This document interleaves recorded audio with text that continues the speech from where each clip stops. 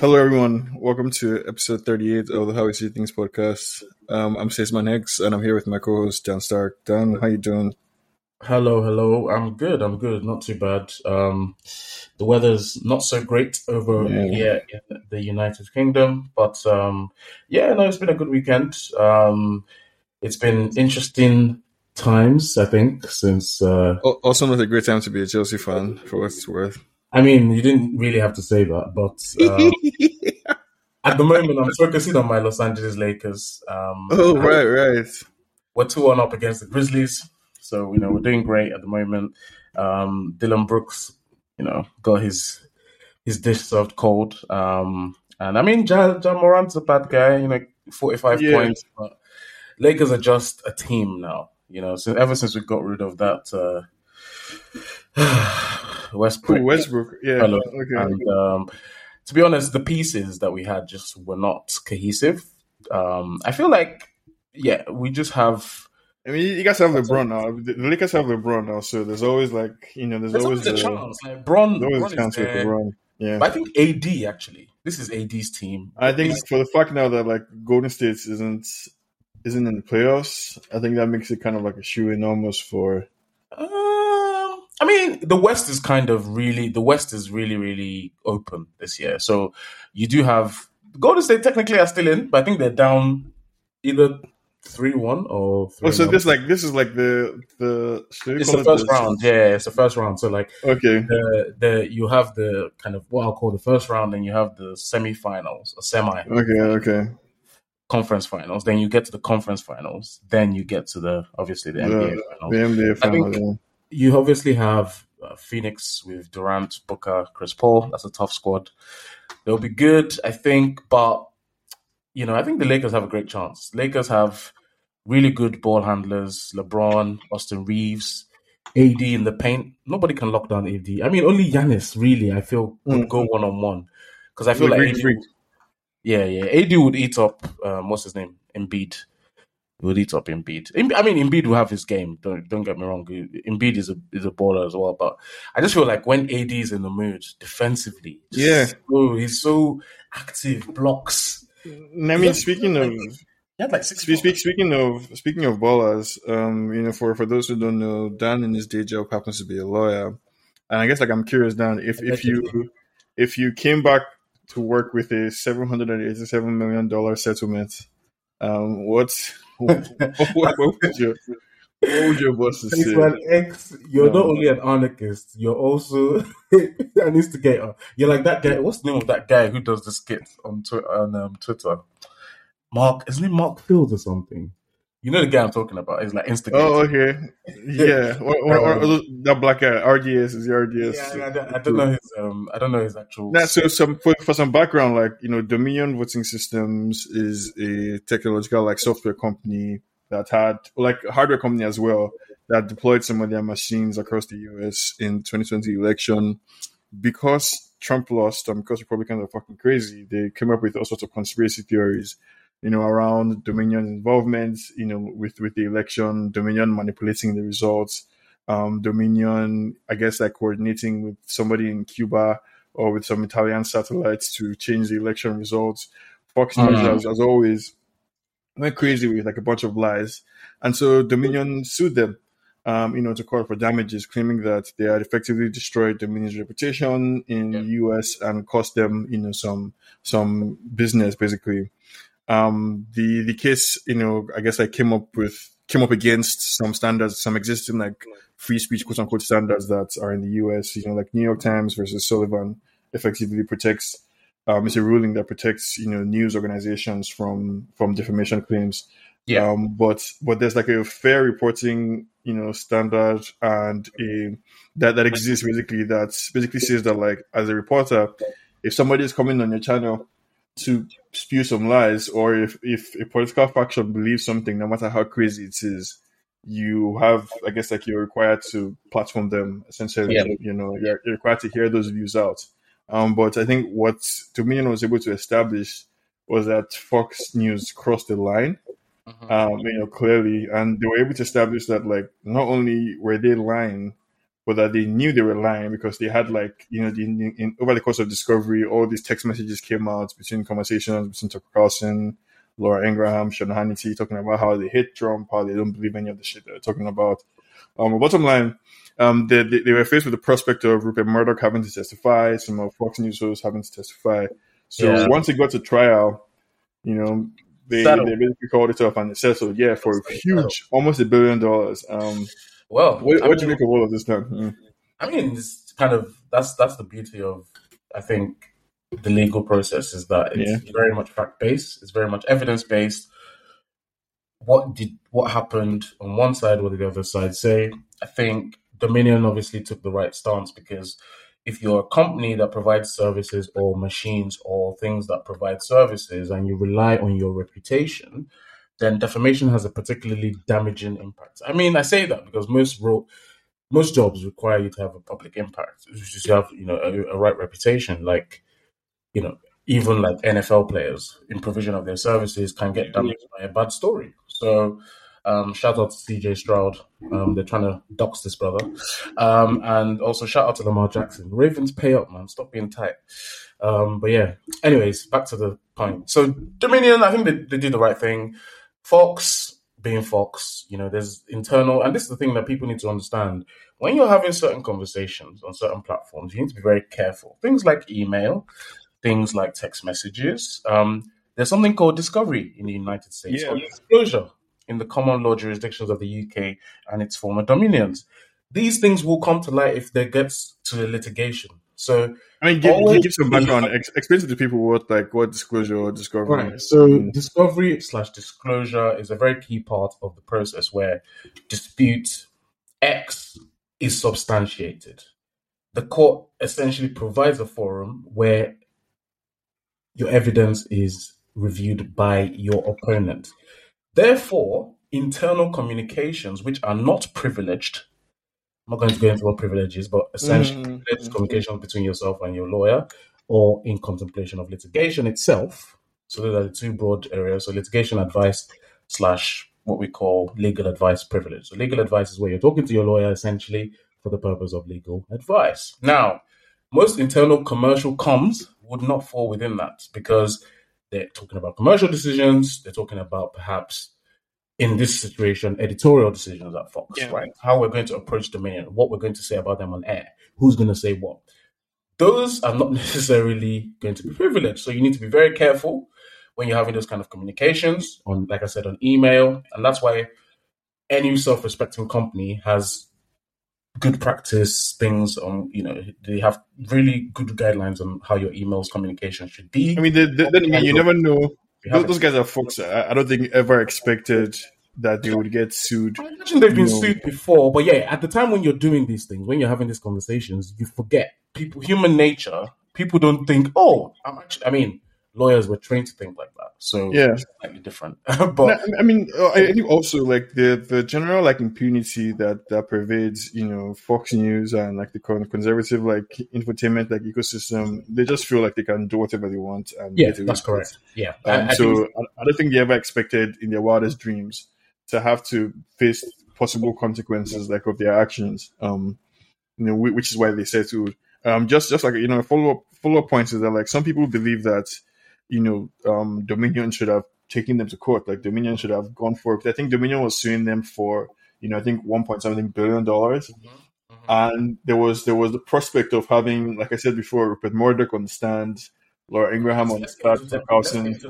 It's a strategy thing. So litigation is a big part of it is strategy. A big part of it is liability. A big part of it is understanding that good lawyers don't get to court, shouldn't get to court, right? If you learn anything from Suits, as unrealistic as it was, how many times did you see Harvey Specter in court, right? And how many times did you see Jessica in court? Now, the thing is, in that kind of situation, the damage of having the head honcho of Fox having to testify as a witness, go through the rigor. And this is what people don't understand. You just see people, you watch things like, what's the newest one now is Reasonable Doubt or whatever. Oh, yeah. You see all these courtroom dramas and you're just like, the witness just turns up the day before. Nah, they get trained for weeks, for months You're talking about a litigation, you said circa 1.7 or 8 billion, let's say, for argument's sake.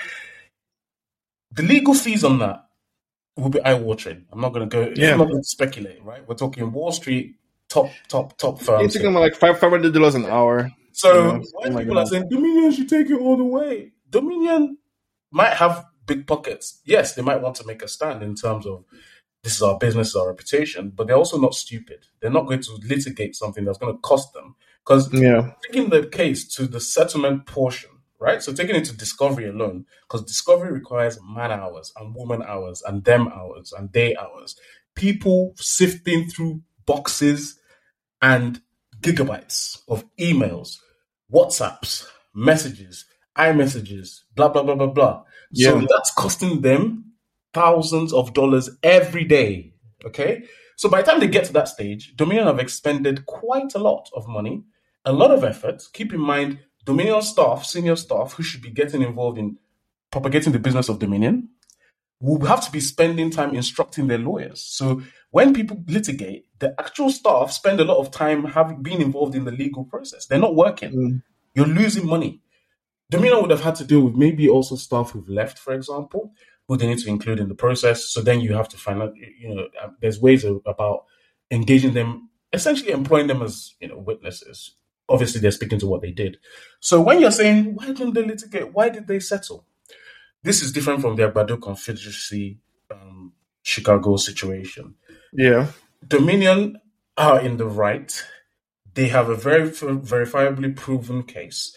Fox have essentially settled. And again, I haven't seen the papers because I know in the US you can settle with prejudice, without prejudice, all these kind of things. What does that mean? Essentially, if you're settling with prejudice, there's an understanding that you're basically accepting guilt. That's essentially what it is. But both parties agree that, okay, you've accepted guilt in exchange for your punishment in a civil matter, which is X amount of money. Now, the settlement amount, like you say, is in excess of $1 billion. So give or take legal costs. It's almost $1 billion, $787 million. Yeah.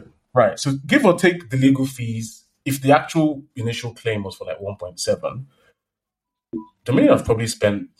No, well, I think I read that like the settlement alone is about 10x or so what Dominion as a company is worth.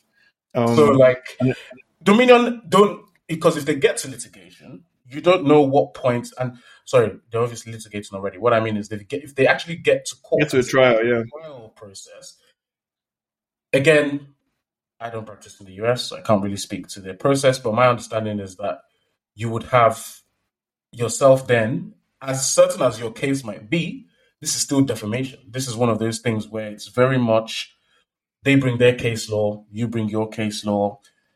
Yes, they said this or said that. There might be some technicality, the judge, all these kinds of factors. Other factors you can't control. My understanding is with regards to the terms of the settlements, like first and foremost, Fox is not required to admit anything on air. So none of the Fox people are required to come out and say, "Oh, we lied" or anything like that. And I think David French had a good article in the Times, basically talking about the fact that Fox paid for the privilege to continue being corrupt. They're like, you know what? We're about $4 billion liquid in cash. What's $787 million to us? All right. Far be it from me to ever defend that news channel, but let me put it like this. That's one view, definitely. The view you've just espoused is one view. However, look at it from this point of view. Fox have also convenienced, they've set off their liability. So they've essentially said, this is how much that error cost us, right? And this is how much we're paying to be able to test the limits again. Because ultimately what it is it's a situation where you're paying for the privilege of corruption, paying to be able to continue doing like. But the challenge with that is that if you say very well, so again, I don't know the facts. I know obviously the general facts, but I haven't read court documents. I don't know the arguments being placed forward. The reason I'm a bit cautious with that is because America has this your rights are so entrenched, they create some issues sometimes, right? This freedom of speech thing, for example, and that's why I said you don't necessarily want to take it all the way it has to go. You just mentioned now Dominion size. I wasn't sure of the value of the company. The fact that the company is only worth like 200K is an issue, because if they're 100, because it's 10x, whatever, right? And they settle for nearly $1 billion. 100 million is an issue because if they were to fight this, Fox would fight this all the way to the Supreme Court, potentially. Yeah. Because if it's a freedom of speech issue, and that's what I'm saying, it's not necessarily as simple as Fox. That's why, like, litigation it's all about strategy. People think it's the legal advisors would have sat them down and said, "What are your priorities? What are our arguments? How strong are the arguments? Do we want to pursue this? Do we want to make this essentially a constitutional issue?" Which is what you do when you take it to the Supreme Court. Now, the freedom of speech, we've discussed this on this podcast many times, is so wide in the US. It's too strong, right? In circumstances where, again, I don't know the exact wording that Fox used, because what the court would do is not just say, "Oh, Dominion said this on this podcast with Sean or with X person or Y person." They would actually look at the wording. What did the X person say? In the context of that saying, were they expressing their freedom of speech? Was it that they said something in a way that wasn't, and No. So what New York Times versus what New York Times versus Sullivan I think established is that you have to be able to prove actual malice to be able to sue somebody successfully for defamation. Mm-hmm. Actual malice meaning that like the person knew that they were lying when they said what they said and still said it anyway. So in Fox's case, what Dominion has been able to establish with the release of all those like text messages and all that is that the Fox News host they've said it within themselves. They knew that the stuff was. They knew that they were lying. Essentially, they knew. Where I think they might have a problem is, as you rightly pointed out, the model that I think Dominion used to establish damages apparently was kind of faulty because I mean you're saying your company worth $100 million. How much are your machines? How are you able to establish a claim of 1.something billion? So you run the risk of getting far less. We're saying, oh yeah, it was convenient for Fox. It was also convenient for Dominion to take the 1 billion because this is you have to be balanced, and this is very convenient now to work with $700 million. Because one big thing about litigation when you get to the trial stage is there's something called costs. The judge will rule on costs when all this is said and done. And there are many cases in the UK where, in terms of privacy, IP, all these kind of things, all these kind of defamation, civil suits of like someone said something about a newspaper, the actual award in the end might just be like 50K or 7, because by the time the court looks at the cost, the actual percentage, like you said, that formulation, and the lawyers would know that. They would have been like, look, cool. Because it's almost like you start off with think of a dartboard. You start off on 501, right? Every leg, you start off on 501. You can check out different ways. So you can do 180, 180, 180. Sorry for the non-darts players. You can do 180, 180. You can do triple 19. There's different checkouts on a dartboard. Now, it might be like they've checked out, they're working to get to that 87, 900, circa 900 million. Is in one, they've crafted it in a particular way. But then let's say it's atypical. It's an atypical checkup. It's not what you would usually expect for them to have. Because then when you get to court, there will be scrutiny on that. You have what is called a quantum expert. Yeah, no. The job is to then go to the financials, dive in. You might even have like an actuarial expert. You have a voice expert who will come and they'll play clips of what was said, the tonation. You have somebody an expert in like TV audience reactions. So they will come and they will say, this is how they will look at Fox's numbers. How did the numbers go up? Did the numbers come down? This is the level of scrutiny that this is what trial means. But the difficulty and what, like I said, what makes it hard for Fox News and kind of like in Dominion's favor is that again, proven wrong. If they get Rupert Murdoch, if they get any of these guys on the stand and say, "Did you believe this claim?" Because like it's not just like the hosts themselves, the producers who produce these shows, who are the ones that are setting like the agenda or the topics to be discussed. This thing is false, and it wasn't as if they were just having guests coming on.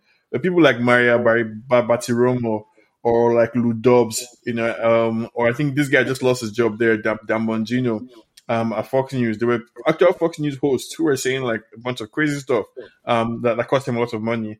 I think like another question, I guess, or another path to explore is, do you think there are any free speech issues at stake here? Because some lawyers who are sympathetic to Fox News. I was listening to Star Go on Advisory Opinions. People who are sympathetic to Fox News claim that, if you were to examine the emails at CNN or the emails at MSNBC or the emails at New York Times, any of these news organizations, and at any point in time, maybe if they refer to somebody as racist, or if they refer to like a bill that passed in Florida as like a "Don't Say Gay" bill, or if they refer to like whatever claim that they made, that like this has crossed the line, because at every point in time, like reporters, I guess, like should be free to say whatever they want. Do you think there are any like free speech issues at stake here? And that's what I meant when I said Fox. The two things that they would not have wanted is their big boss anywhere near a stand. Just the time, the inconvenience, and the reputational damage. Number one, they Big risk. just wouldn't want him to be asked direct questions about, did you know that this very damaging thing was being said? They wouldn't want that. You wouldn't want him to answer that on the stand, right? So that's one. Second point, and this was what I was saying about the freedom of speech thing. It's so strong in the US in a way where you almost have to look at it as, and we don't know again, when anybody comes to you and they're like, oh, what's your view on this? If you don't have the facts, you need to caveat. Until you see those emails, until you see the text, the WhatsApp, and there will be bundles and bundles of this stuff with highlighters. There will be key phrases logged onto a spreadsheet. There will be what we call those silver bullets. Yeah, there will be those very selected excerpts that will be read out in court. Now, there is the defense of freedom of speech is almost absolute, almost, especially in a post-Trumpian society in the US. I mean, not quite now, right? We've established that like if it can be proven. If it can be proven that you knew what you were saying was a lie, you can't hide behind like free speech. That's true. But often people are becoming very smart about, and that's why what they say. Companies have ways of, and that's why you can never substitute for conversations had in those that know about smoking areas and places like this, or after work drinks or after work events. These are where the real conversations happen that shape some of the business decisions that are made. They're not made over emails. So the freedom of speech point, I know it's something that Fox has used before, and it's something that they use generally they say, look, we know we're harsh. We know we're providing this very strong point of view, but we feel like that's all right, and we have to speak up for those who hold the same point of view. That's another key point. Now, if you're looking at the constitutional right, constitutional right derives efficacy from the fact that it is still of importance to a majority, or there's still not that 2/3 to change it. It still derives efficacy from the fact that most people agree that this is a fundamental right. Right. Now, if you look at someone like Fox, the reason they're so strong, whether or not it's silent majority, you think they're silent, a lot of people still watch them. That's the truth. A lot of people in the US still watch and believe Fox. So now let's get to this particular point. I think it's just that they've been caught with their hand. It's the fact that there's pointed messages saying, oh, this is a lie. If those didn't exist, the outcome could be different, to be honest. Because I mean, definitely, but like that's the entire point, right? That's what I'm saying. Like people were saying that, like, yeah, sure, like if you examine the emails at any point in time from producers at CNN or producers at MSNBC, you would likely see exchanges that kind of dispute what the hosts are saying on air. So, for example, when they were talking about like Mueller investigation and Trump Russia stuff, and Richard Maddow was going all out on it, that they are pretty sure that like if you check producers' emails at MSNBC, but I guess like the answer to that would be nobody was suing. Nobody has come forward to sue MSNBC. Nobody has come forward to sue. I think CNN had to settle, with some Covington Catholic kids. There are a bunch of kids. I don't even remember the story that went viral. Some kids went to DC on like some excursion, and a video came out of them. Some Native American guy was beating a drum, and there was a bunch of kids in MAGA hats. So the story seemed perfect. Like, oh, these racist white kids terrorizing this like Native American person. But then it turned out like, and it got like lots of coverage, and everything. And it turned out like there wasn't anything to the story. Like it was more complex than what they said. It wasn't actually a racist encounter. The background was different, and so CNN had to pay. CNN had to settle with those kids. So like I guess like there's a risk that like you open the door for everyone, and I think Fox felt pretty confident that like if they got to the Supreme Court, they had some reliable partisans like that they could rely on to get them out of the jam. But I mean, America and the UK, like you said, America and the UK are countries where defamation is a civil offense, not criminal. Moving on to where we're both from, Nigeria, where defamation is a criminal offense, not a civil offense, and not only is defamation a criminal offense in Nigeria, you're first taken to jail. Like if somebody accuses you of defamation, they will first arrest you first and take you to prison before they prove anything successfully in court. So on February 25th, I think, like the presidential election, a Twitter activist by the name of Chud tweeted something about some popular PDP financier, and how he had sponsored some area boys to steal ballot boxes, basically in his state in Anambra. This guy apparently is suing Chud for defamation. And in a normal place, even if it's a criminal offense, you first succeed in your suit and then take the person to jail. But in Nigeria, it's the other way around. And because this guy is very wealthy, Chud was first whisked to Abuja by DSS or something stupid like that, and then now has been arrested again because the guy is pursuing his defamation claim. First of all, what do you make of the fact that, like, I guess, like, defamation in Nigeria and like that cyber stalking, there's such flimsy laws, like in general. What's your take on the whole Chud? So it's really unfortunate to think that in what claims and what aims and what strives a highly educated society, I must stress, particularly of the southern extraction. But if you look across Africa in terms of the actual number of people educated per capita, Nigeria is up there in the world. It just seems to be, and we have these structures in place. There's a legal system, there's an understanding of what civil disputes mean versus criminal, there's processes, but people don't follow the process. Those who are supposed to enact the institutions don't follow the process. And ultimately, it comes down, unfortunately, I think, to proliferation of using entities, using money to subvert the system, right? Because there shouldn't be a way where someone who's very wealthy is able to tell the police, and it happens in Nigeria a lot. Weaponize the police against. They weaponize the police and they, go and arrest X, Y, or Z. They've done this to me. Now, I don't know. Again, I have no knowledge of the direct tweets. I haven't looked into defamation law in Nigeria. I don't practice there, so I can't, really speak to the technicalities. But we know that defamation is a civil matter, and no, it's a criminal matter in Nigeria. No. What I'm saying is that, like, we know that in the West, it's a civil matter.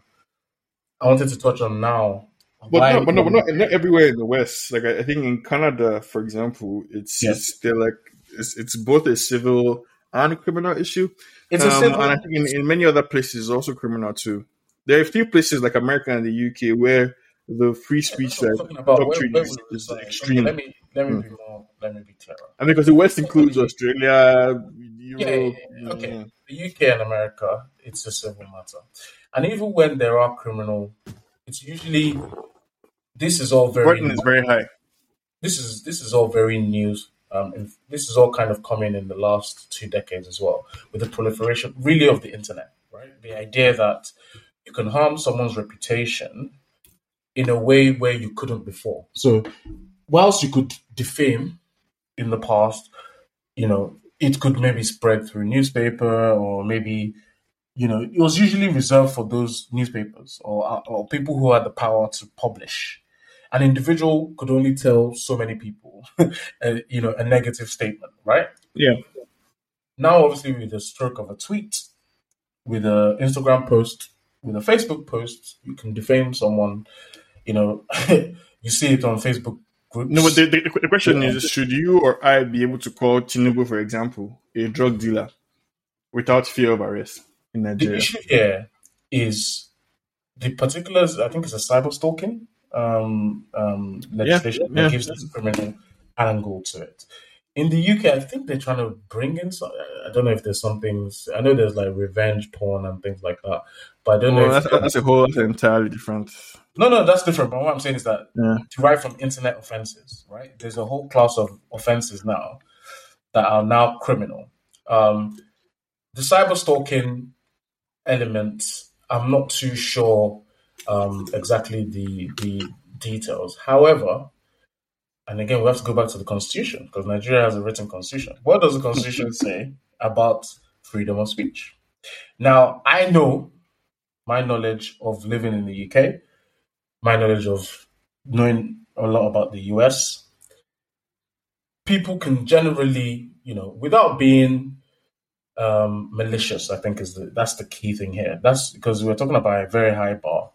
And maliciousness suggests some sort of kind of preemptive kind of thought to damage, really. You plan to damage them with your words. You plan to destroy their reputation.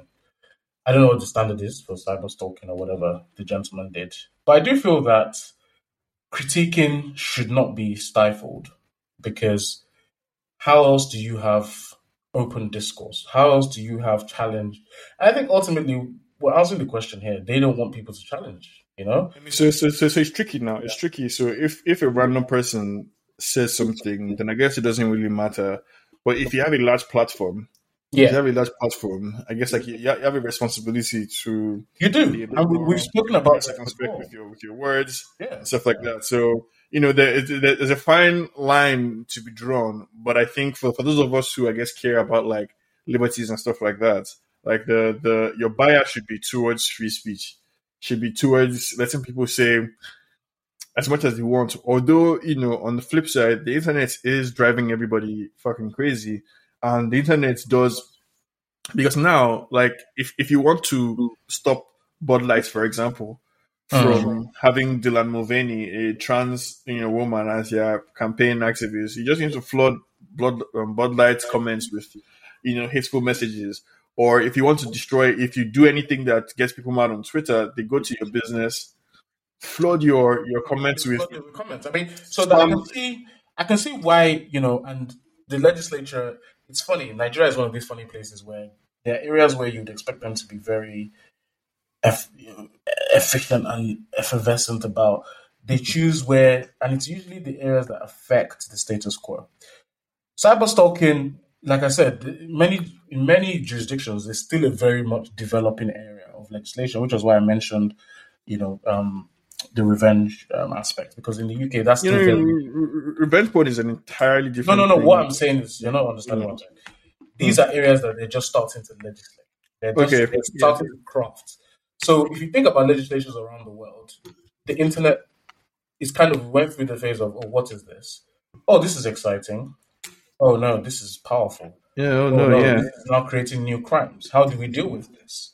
So that's why I use that particular example, because I know in the UK there's been a big push, rightly so, to criminalize it. And there was a very well-known Z-lister, kind of. He appears on these reality TV shows. He jumped about, and he's in jail. He's in jail at the moment, and rightly so, because.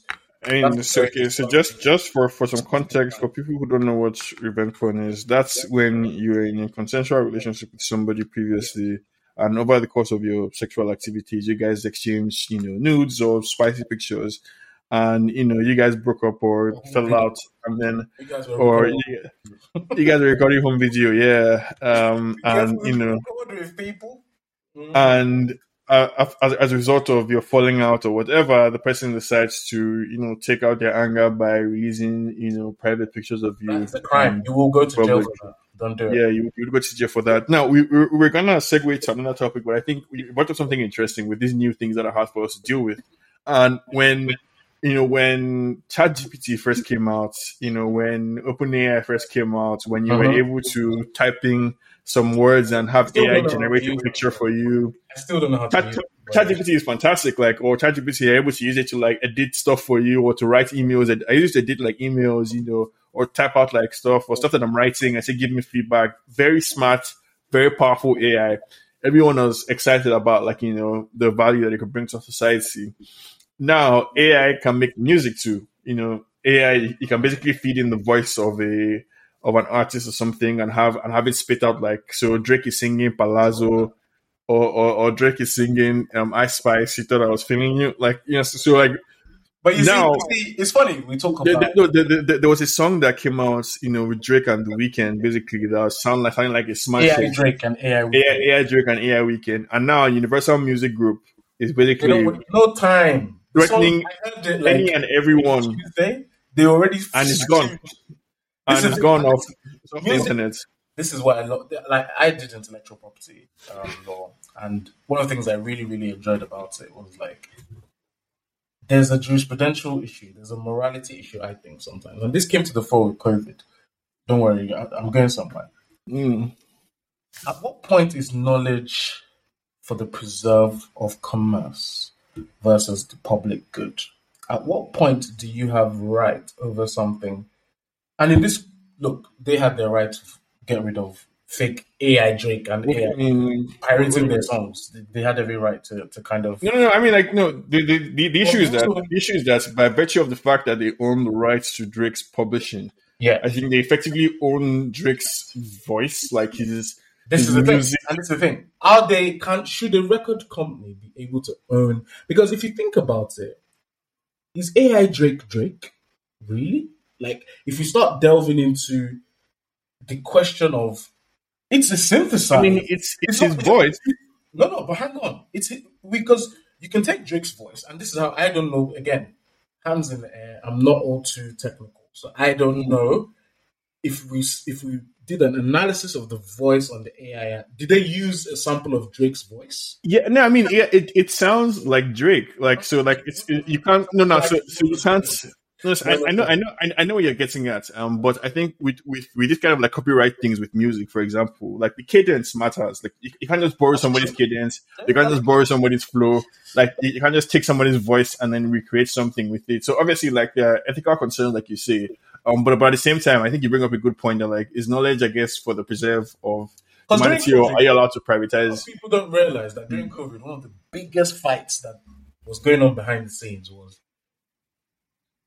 that discovery that they could use the mRNA. They could basically like engineer the vaccine, right, in the non-traditional way. Traditionally, you inject the vaccine into you basically make the body create a resistance to whatever disease it is. You basically use it's by injecting the disease. Lab rat method that we've used for centuries, right?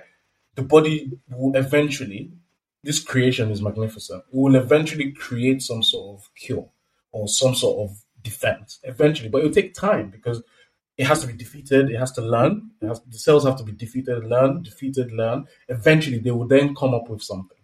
But obviously, the speed, because COVID was, just like a wildfire through the world's population. Now, people don't know that the reason why there was like initial, there's no vaccine, was, yes, there was no vaccine.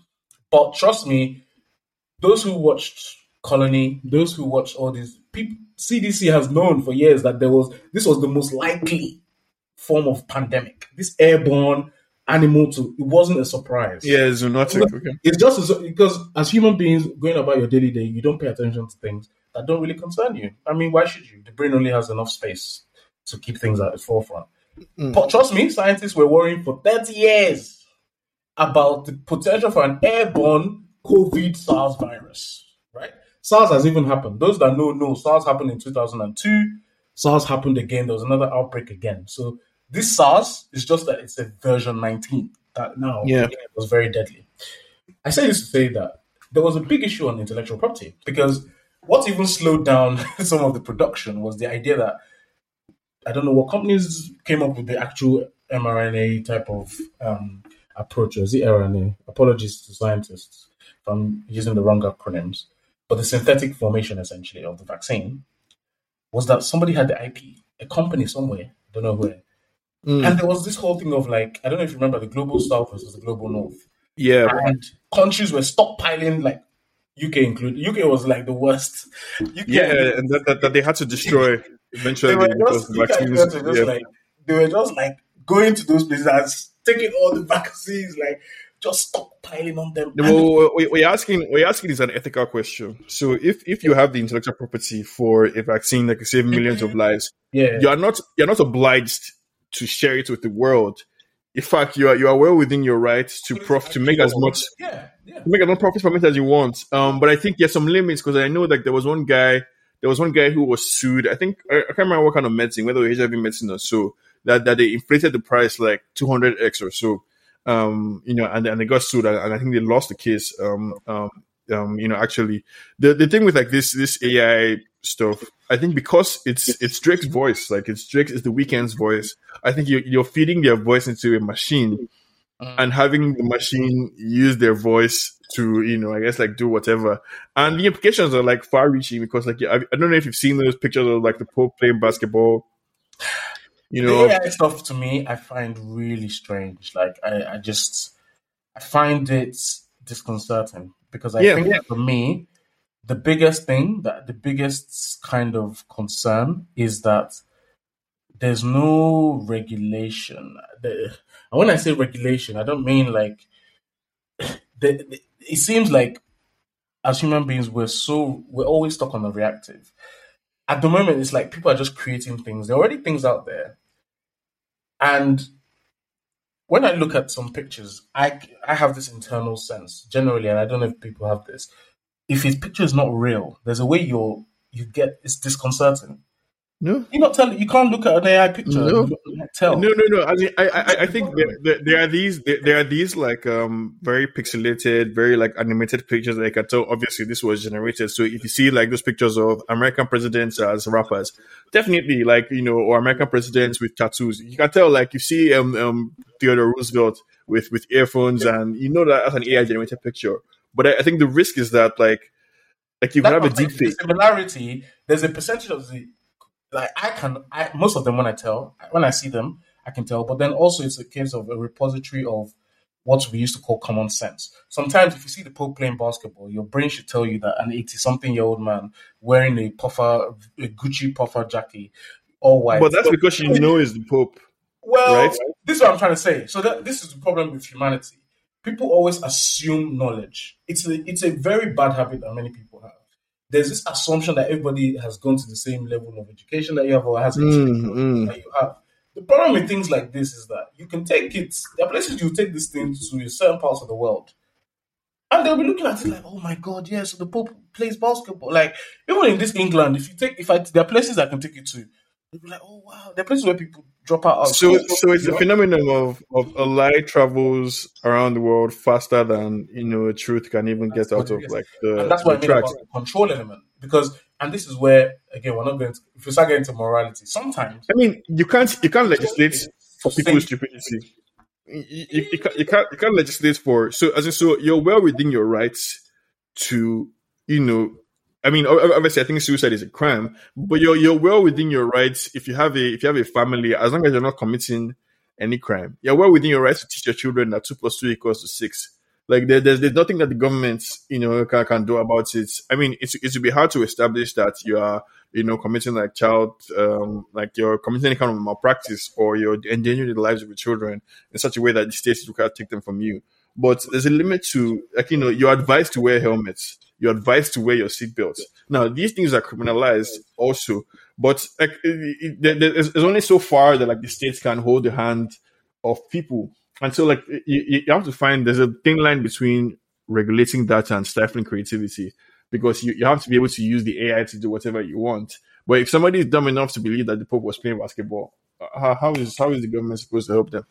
The thing is, people genuinely do believe that. And I think that's the people, at least at first glance, look at things and like, oh, so the Pope was doing this or the Pope was doing that. You'd be surprised. Really, No, I will be surprised if somebody actually did believe that I would be surprised. But again, I think the risk has to do with like deep fakes and stuff like that, and how I guess like how foreign adversaries could deep fake a conversation, like the way they supposedly did with Peter Obi and Bishop Oyedepo, Well, stuff like that. I think that's where you have to evolve. Counter surveillance now has to be. That's why you have places like GCHQ in the UK.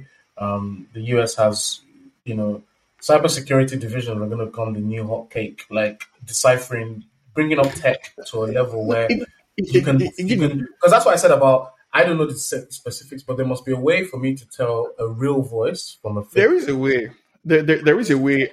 There will be tech, and then that's the new area, that's the new frontier. Because no, but there's also tech to do it.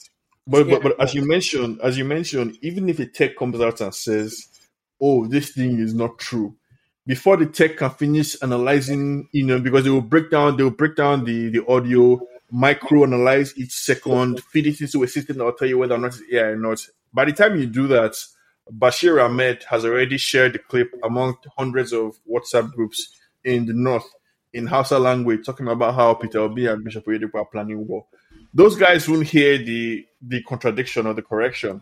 And there's no way to legislate for that. Like, you understand, the laws only matter up to a certain extent. People have to be the ones to, act in good faith or act as principled human beings. And a good place that actually, we see this happening is in Sudan, where there's a clear, variance between the expectations of law-abiding people or people who believe in the rule of law and human, I guess, just wickedness. And so, for those who don't know, about 420 people have died so far because there's a war in Sudan between two rival factions. Basically, the clashes between the Sudanese armed forces, led by one General Abdel Fattah al-Burhan, and the Rapid Support Forces paramilitary group, led by one General Mohammed Hamdan Dagalo. Those guys were allies before when they overthrew the brutal dictator of Sudan in 2019, Omar al-Bashir. Those two guys, in addition with the UN, the US government, lots of international players, were supposed to put Sudan on a path towards becoming a democracy. So, they were supposed to manage power between themselves, eventually hold elections, eventually, include some civilian organizations in the running of the country. But in the course of trying to decide who is most senior to who, they decided to blow everything up. And we're here talking about the rule of law and how laws can only get us so far. In Sudan, I'm sure there are laws on the books. There were established guidelines that the UN had set, that the international agencies had set. But these guys decided, fuck all of that. Who has the biggest gun is who's going to win. And now lots of Nigerians are stuck there. Lots of people are stuck there. The US has been able to get these people out, but Dan, what do you make of another example of Africa? It's an African country being so sad. You look at it, and Sudan are now here, and there's always you have conflict somewhere. I'm a big geography buff, kind of. For me, it goes history, politics, geography. Those are my three favorite kind of topics, things to talk about, physical and human geography. I always go and look, what's this area known for? What's in there? Sudan has gold. Okay. So I'm I didn't know this because I knew a lot about Sudan. I didn't know they had gold. So I'm okay. There's two brothers not obviously related, but brothers in arms, fight on the same side. Okay. They're fighting the established order. Okay. All the vested interests. What was the established order stopping foreign countries from doing? Because it's one of two things, right? It's internal or external pressure. What are the internal pressures? The usual. Very similar, actually, to Nigeria. Some of the north-south divide, religious issues. The only thing is that the south of Sudan is a lot more homogenous.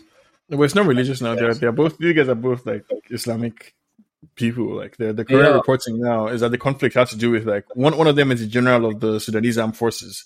One of them is the head of a paramilitary force that was supposed to be integrated into the armed forces. No, I'm saying Sudan in general, because obviously, Yeah. the splits north, south, so, the whole issue. So it's the Sudan that is still Sudan, that is left northern, well, northernish and bits of the middle. Okay.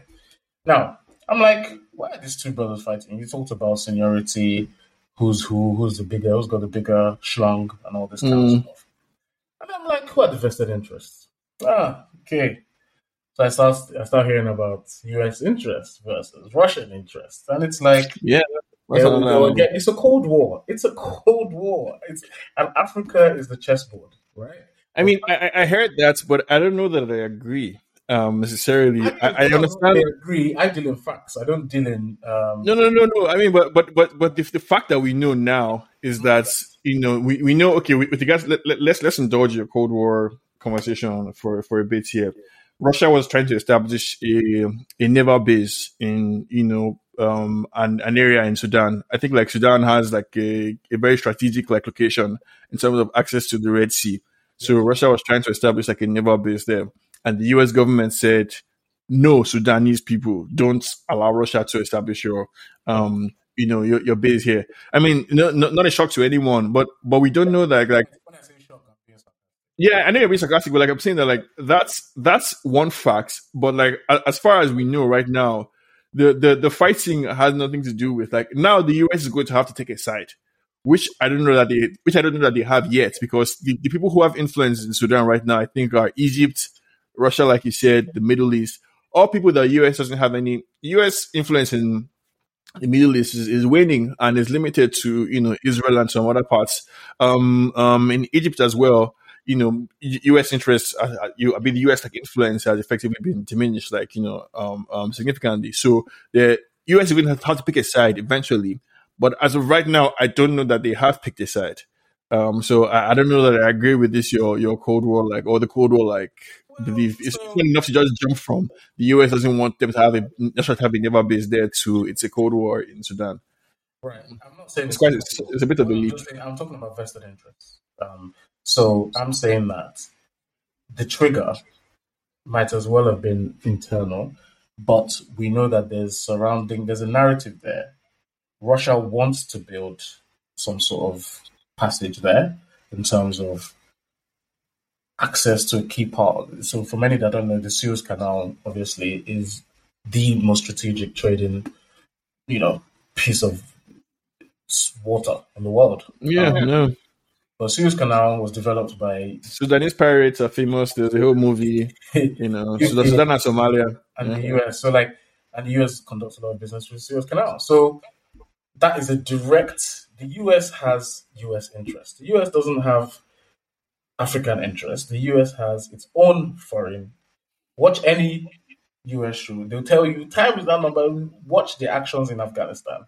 The US has its own interest, as it should, to be honest, and that's what the majority of its people that voted for a Republican president in the last kind of cycle before this one, and in midterms and stuff. That's why they're doing so well, because people want US politicians to look inward. Look at our problems. What are our issues?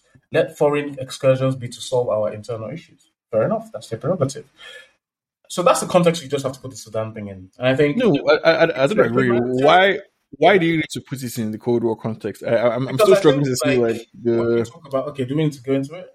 Do we need to talk about arms? Who's supplying? I know. I mean, okay, no. If you want to act, you want to act brand new. Okay, let's talk about it. I know. As in. Our great auntie Chimamanda once said that we should be careful of the dangers. Chimamanda, I said we should be careful of the dangers of a single story, and the single story here is this convenient retort to everything is a great power conflict. It's great power conflict between. Who said about religious and I talked about the geographical issues. I talked about the fact that obviously you have radicalization that's been going on. I did give that context. I talked about gold. No. So, how about the simpler, more terrifying context, which is that it's simply corruption in an African country rearing up its head again. Like it's simply power hungry people who have dehumanized their fellow Africans to the extent where the only thing they care about is their own enrichment. And we don't have to make it a story about the US versus Russia. It is simply corrupt, powerful men in Sudan burning the country down, like, fighting over power at the expense of their fellow Sudanese people. That is obviously a fundamental part of it, but two things can be true. In fact, three Sure. or five things. I understand Chimamanda's quote in full to be that the truth is presented as your view, my view, and the facts as they are. So the truth is somewhere in that Venn diagram of issues. Sure. Your point is well made, and we're both from Nigeria, so we see this firsthand, right? The idea of corruption and power and dehumanization. I think that's a very key point. We have to understand that these are people's lives. I saw a very moving interview between a third brother who has two brothers on opposite sides of the divide. They could ultimately kill themselves. These are three brothers born of the same mother. And they are for ideals or for essentially, two groups who, like you said, are just fighting. Just the idea of, trying to gain that power by all means, crushing their own people in the process, crushing their own infrastructure. I saw them setting fire to some fighter jets. Fighter jets are not cheap. They don't want anyone leaving the country, so they are bombing like planes basically there. Nigerian students are stuck. No, and I think why this thing is so important because like I said, they were allies before. They overthrew a dictator in 2019. Now between 2019 and 2021, all the international groups, were flying to Sudan, trying to help them to broker some type of peace. As of 2021, Sudan was still effectively, they had never had a civilian democratic government. And that was a dream that everyone had. And, they were supposed to work together to come up with like a pathway to doing something. And now basically they've fallen out and are fighting. I want to ask you a provocative question because I feel like I want to dwell on this issue of let's just keep it within Africa and within ourselves as people, because we both saw in Nigeria, somebody put up a poster saying your jobs in Yoruba states should be for Yoruba people only. That one is not foreign influence. So that's a Nigerian. Yeah. An Igbo Peter Obi supporter got a job driving trains for Lagos. And Yoruba people, many Lagosians are saying the Lagos government should not employ anybody who doesn't support APC. I think that's Nigerians themselves. That's a ridiculous notion and oppressive. Reductive, to be honest. So it's not far fetched to suggest that like, hey, this has nothing to do with foreign powers. I know what you're saying, but I think this is at what points, and this is my provocative question. At what point do we have to take responsibility? Not just take responsibility. Ask ourselves some very, very hard questions. Yeah. Do we need like 5 years of some colonial influence or something like that? Because if you leave it to clearly, on the previous, I remember saying this before, and on the previous iteration, I remember espousing this opinion, and the feedback wasn't great. I mean, I get where you're coming from, but I think the issue is that for me and for you, I can only speak for our experiences. We've lived amongst said colonizers, and they're somewhat demystified to me now. To be honest, I think that they're certainly overrated. There are actually some key skills, though, that I feel that a society of, and I think this is one thing we need to understand. They were allowed to develop uninterrupted, apart from world wars, which were incited, kind of within different factions and things like that. Kingdoms like the Ife Kingdom, Dahomey, Benin Kingdom, Kalabari, they were disrupted and destroyed. They were not allowed to develop in a linear way. We talk about bathing, we talk about algebra. This all came from sub-Saharan Africa, or at least the Maghreb, at the very least. So when I'm saying this to explain something, because I feel like this is all entwined. When you talk about, we should have a period of colonialism, because I look at South Africa. I'll give you an example. I'm not asking for you to. I'm not saying this is what I support. We're having this is a level of discourse that you have to be very. I'm not here pumping us up, but you have to dissociate yourself emotionally to be able to have. It's a very. It's triggering, right? Because if you think about it, when you think about things that perpetuate racism, racist ideals, it's things like this. Unfortunately, it's the idea that Black people cannot govern themselves properly, Cannot self-govern. kind of things. And again, we're not saying this to trigger anybody listening. We just need to have these kind of conversations where, and I say this because I look at Barbados, Mayor Motley, excellent prime minister. So there are Black nations who are governing themselves very well. We're talking purely from an African context now. Let me be very, very clear. But have you been to the Barbados? Because I mean, I can't speak for Barbados completely. I have, but like I've been to Jamaica, and it's not like. But it's better. It's better. The Caribbean is still better. So our Caribbean brothers, your governments, you complain. Yes, I know a lot of Jamaicans. Obviously, I know a lot of Bajans. Their governments are still better. They're not. They also have their own big problems with corruption, and violence, and crime, and underfunding of education, social and brain drain, where most of the Jamaicans, most of the but their governments are still better. Let's be honest. They are better. Yeah. If we had an index, they're still better. Now let's go back to Africa. Let's not trigger our Caribbean listeners. Now, if we talk about Africa, because I remember when I said, let's have a theoretical discussion. Let's look at South Africa, for example. There's a lot of infrastructure that's still, sadly, some of it's dilapidating now because coincidentally, and when the Black people took over, you have to have nuance because there's a psychological scarring where you are a majority in a land where you're suppressed and you're oppressed. You don't own land. You have no access to the levels of education and infrastructure. The social ideal, there's a scene in Power. Sorry, guys, I'm digressing. The new Power Book 2, where they have a row of students. It's some sort of like classics class. It's all about theocracy and all these kind of things. And different factors are read out in terms of single homes, mom and dad together, grew up with siblings, trust fund, all these kind of ladders in life. And at the back were Black women, especially. Tariq, you guys might know Tariq, or somewhere in the middle, I think. Obviously, all the white students were to the or it's like take a step forward if you grew up in a two-parent household. Yeah. Why do I say that? There are structural issues, and that's why in the African context, again, this is a conversation you have to dissociate. Stay with us. Two things can be true, right? There is definitely, if I put my African Niger brother somewhere who has not been exposed to a level of understanding and appreciation, who has raised in suffering, do you get what I'm trying to say? They want to pad up first. Because who wants to suffer again? Nobody wants to go back to poverty, abject poverty. Nobody wants insecurity. However... No, but like, where do you draw the line? Where do you draw the line between understanding and enabling? Because I mean, it's... Yeah, I'm coming out. Okay, I'm curious to see you draw this line. There are fundamental things that are right and wrong. In your enrichment, do not infringe on the rights of others to also have a right to be enriched.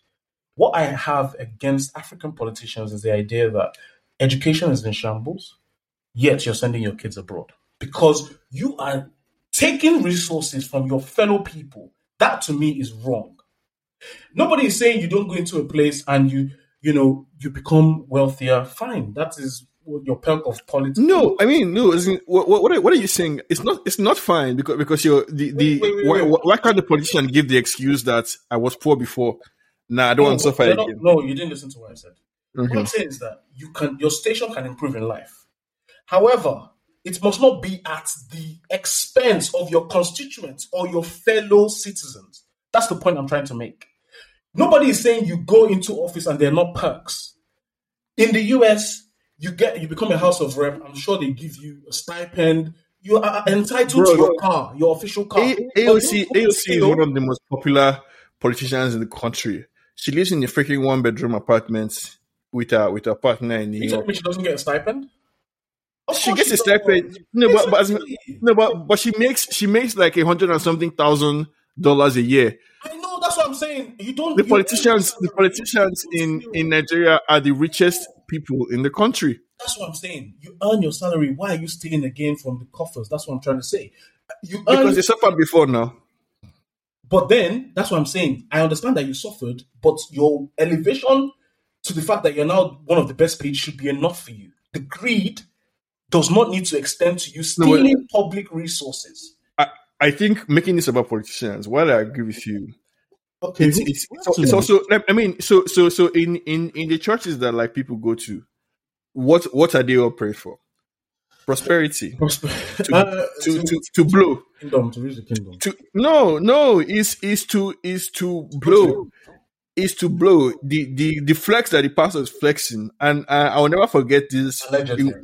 I will never forget the flex that the pastor was flexing about how they have private jets, about how last week they asked for one kind of TV, and this week they ended up with 20,000 flat screen high tech TVs, and people are all shouting. That is the Nigerian dream. No sense of enterprise or willingness to work. Everybody wants to blow.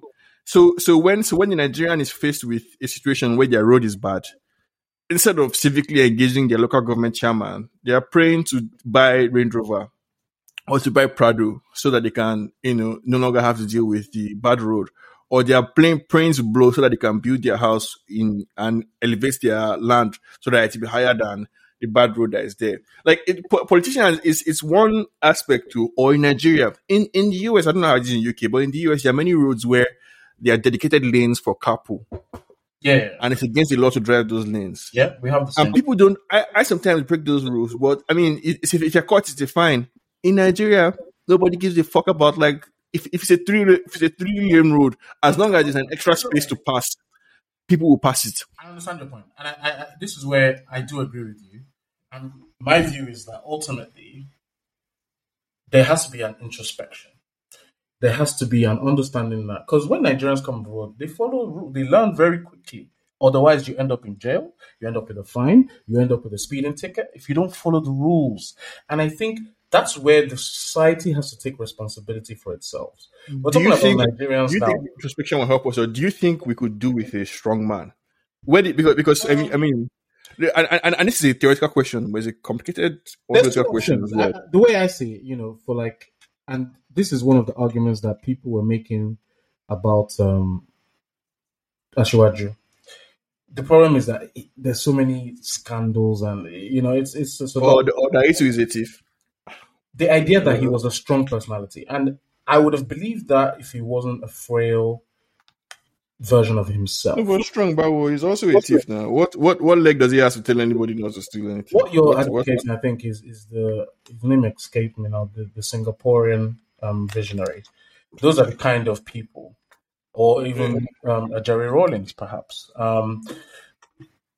who's still celebrated in Ghana. Now, the thing with that is essentially you need a revolution. That's ultimately where we're going, because to bring those kind of characters who are social, they're so aware, their self-awareness is on 100. They're about community. They're about elevating the most amount of their people. You need a revolution, because the status quo will not let go. And I didn't mean for that to rhyme, but that's just facts. And ultimately in Africa, if you look at it, at the moment, capitalism is king. The idea of revolution was there when you had your Patrick Lumumbas. It was the 1960s. That was the time, really. That was the time. You had the Thomas Sankara. Everybody just wants to make money. You had the gentleman in Congo, DRC. So these are all the places where, like, when you look at it, and we're talking about the colonial, I don't know how it would, because now, everyone woke. It's very difficult. Like, if you want to go and colonize somewhere now, they will mobilize on Malian Twitter for arguments.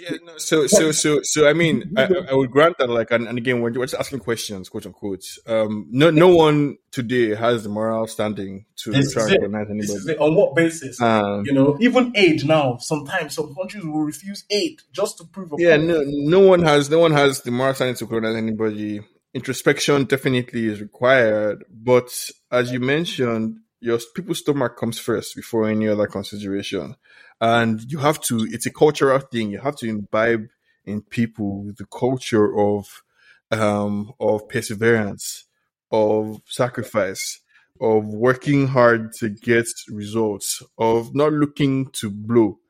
You understand? Or not seeing overnight success as, the dream, basically. Of being willing to settle for a good life, with a picket fence and a wife and kids and all that kind of stuff. Even though like, the dream of succeeding or whatever is there. But I guess like, as always, we're always willing to touch on super controversial topics. Here. We're going to do a bit on Elon's $8 check mark, but fuck Elon Musk. We could do that in 2 minutes. What I found interesting was the reaction of a lot of. I mean, he understands that. I think Elon has come in, and this is why when people are like, "Oh, this person is a genius," the small print is always in their particular field. There's a reason why there's experts. We have something called expertise. One person cannot know everything in every area. Elon Musk is a brilliant scientist, car designer, EV, electromagnetic car guy. Fantastic. He doesn't know shishi about social media. He doesn't understand the business. And he has taken... Twitter was not the most commercial business. It wasn't... Financially, it was just like doing better than breaking even. It wasn't... But it worked. But it was the most influential social media platform. It worked. It worked in a way where the other platforms subsumed off Twitter. Even TikTok. TikTok blows, yeah, but it's giving context on Twitter. Like, this is the power of Twitter. Twitter is like the news verifier. The idea of like this exclusive thing where you saw a tick and you're like, okay, your brain associated that with a particular level of scrutiny that had been given. Obviously, there were people who were very resentful of that, And so this is where you let libertarian kind of ideals of I should be able to attain whatever I want to attain. That's not how life is. I will never be 6'7" and pull up from 17 feet. I can't do it. No, it's not even just like I should be able to attain whatever I want to attain, because I think technically you can do that. But the idea that there's no such thing as expertise, or the idea that like a certain level of achievement. Yeah, the idea that a certain level of achievement does not confer elite status is just a lie. There are such a thing as like elite. You can't earn a certain amount of money or develop influence in a certain amount of way that grants you elite status. And that's part of what you're saying about Africa and stuff like. The truth is, there's the beauty in being. What we want is the opportunity, and this is why America, I feel like, despite the crazy gun laws and all these kind of things, is still so attractive to many people. Anybody can work beyond their station to achieve the next station. That's the American dream. You can go from working class, but there's still working class, and the working class people know this is working class. Those that want to stay there are happy to stay there. There's middle class. Those who want to stay there can stay there. If you want to fight up, there's upper class. Then if you want to get into Illuminati, you can. The idea is that these are the strata. That is the reality of human society. This bumblebee idea that you're just gonna come in and then just you and yours, and then you're just gonna take all the money, and it's holding Africa back. That's just I mean, but I think everyone is just having fun watching everything be destroyed, and it's hilarious to watch people who paid for the blue tick complaining that celebrities are so mean and selfish for LeBron James still got his paid, but Elon wasn't. Stupid. He didn't pay. He made sure certain people. Elon paid for him, right? So it's defeating the elite people. It's defeating the purpose. People would leave the app. And I found it so funny. So many celebrities were like, Halle Berry's reactions were funny because there's some people who don't really even engage. Like, oh, I'm leaving, and I'm like, bro, you don't even like. There are people I know on Twitter who might not even be in my sphere of daily life, but I find them very engaged. I always, from time to time, you see them. They're engaging people. They give commentary on things. They're not necessarily that their own field. Someone like LeBron James, if he sees like something social justice or like a viral video of like some illegal arrest, he will comment. That's influencing the culture. There are people that like what's it called? This actor is very Chris Mr. Captain America. I know there are a few times he'll comment on stuff. Like, there are people that comment who are not necessarily. That's the whole context of the socialization of the world.